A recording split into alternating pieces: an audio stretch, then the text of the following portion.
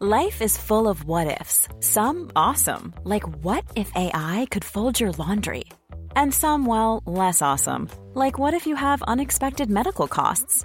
United Healthcare can help get you covered with Health Protector Guard fixed indemnity insurance plans. They supplement your primary plan to help you manage out-of-pocket costs. No deductibles, no enrollment periods, and especially no more what-ifs. Visit uh1.com to find the Health Protector Guard plan for you. It's that time of the year. Your vacation is coming up. You can already hear the beach waves, feel the warm breeze, relax, and think about work. You really, really want it all to work out while you're away. Monday.com gives you and the team that peace of mind. When all work is on one platform and everyone's in sync, things just flow. Wherever you are, tap the banner to go to Monday.com.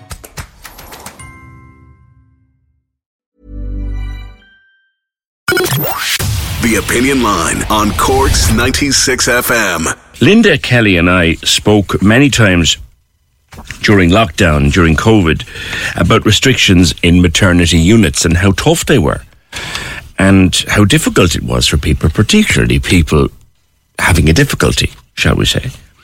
I did not know, Linda Kelly, that those restrictions were still there, and I think a lot of listeners wouldn't have known that. Good morning.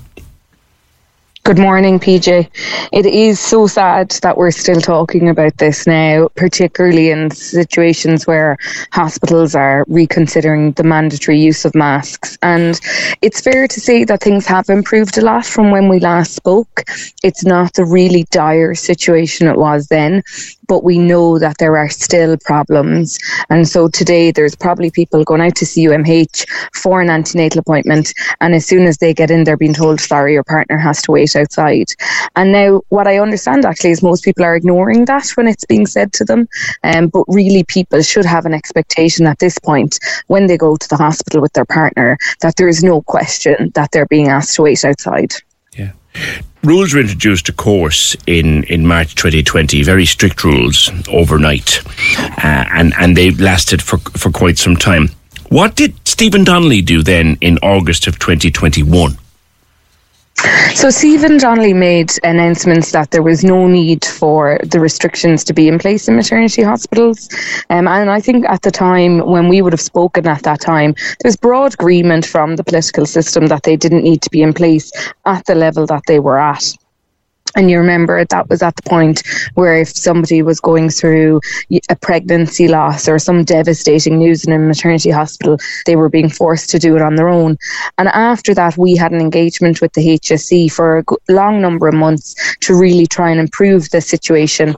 And it did in a lot of instances. And then last summer in July, the Health Protection Surveillance Centre, which is the arm of the HSE responsible for infection prevention control measures during COVID and also generally, they retired all of their COVID-19 advice. So from last summer, really, there should have been an expectation that things were in the main reverting back to pre-pandemic times. So let me get this right. So in August 2021, and I'm putting this together for people who'd have no connection with the services. So obviously they were introduced when they were introduced, and I think we'd all agree at the time we just did what we could to protect people. But in August of 2021, the minister himself said that these restrictions were no longer necessary. And he was, in many places, he was ignored.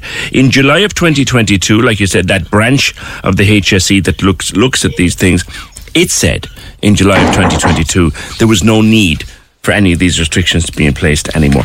Yet they remained in place. In some instances, so it's predominantly now around general antenatal appointments. But I did have a very harrowing story over the weekend from somebody attending CUMH, whereby they were going into A&E with a very bad bleed and they were told their partner was stopped from coming in with them. There's absolutely no justification for that to happen anymore. And I think the other piece as well that is really upsetting people is they still can't. There's an almost blanket ban on bringing in any older children to visit their new sibling. And I think families are really now at this stage finding that very distressing, particularly from a logistics point of view as well. It's also very difficult if you don't have other care arrangements. It may mean that your partner can't come to visit you if they don't have somebody to mind an older child. And so you're actually really causing a lot of hardship to that family.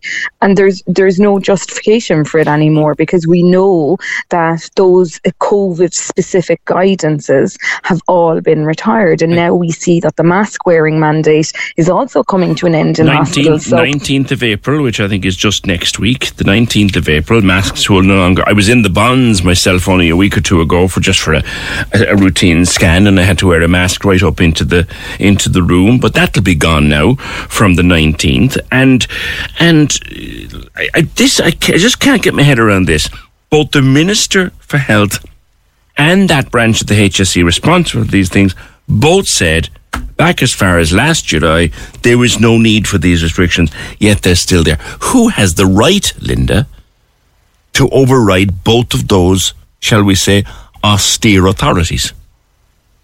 Well, I think that's the question we've been asking right throughout this whole process, because it has shone a light that hospitals are operating without sanction, without consequence in making these decisions. And I think it has kind of brought to the fore that there are serious questions to be asked about that, because what decision-making power is there within hospitals that they can operate outside of that and impose on women attending maternity services that they have to do it on their own.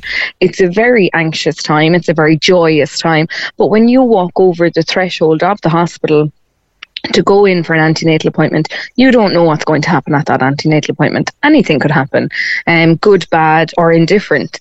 And that's why people need to have support with them. And people shouldn't have to worry that their partner is going to be stopped at the door anymore. And people should be able to bring in their other children to visit their newborn, particularly when if you have a cesarean section, you could be in hospital for 3 to 4 days. It's a very long time to be away if you have other young children. And it's something I think that really needs now a bit of focus from the HSC at senior leadership team level to make sure that all hospitals are operating. Because it's not if you talk to anyone who's going to Holles Street in Dublin, they're having very positive experiences. Yes. And it's not the same. That postcode lottery is back in place, and it really needs to be looked at. Yeah, because it does. I mean, it's a question that comes up too frequently, I think, when you're talking about anything to do with politics or health or any element of public services here. The minister said, lift the restrictions. The important body within the HSE said, lift the restrictions. And yet, there are executives in hospitals who can ignore those instructions, which brings us to ask the old question, Linda, who the hell is running the show? Who is really in charge? And when you find out the answer to that, PJ, I think there's lots of us who'd be interested to know the answer, because it's been a real struggle. I think when Professor Martin Cormacan was in situ, he was a really incredible person to be able to actually discuss these issues with at the HSE level.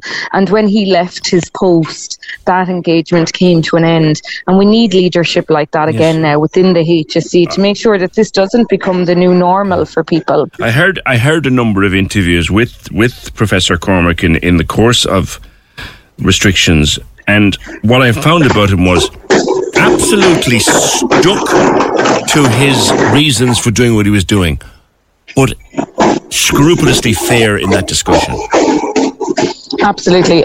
An absolute gentleman, I would say. And if it wasn't for him and a woman named Angela O'Neill, I think the very worst of the restrictions that were put in place would still be in place to this day if it wasn't for those people. So who's benefiting from the restrictions that are still there?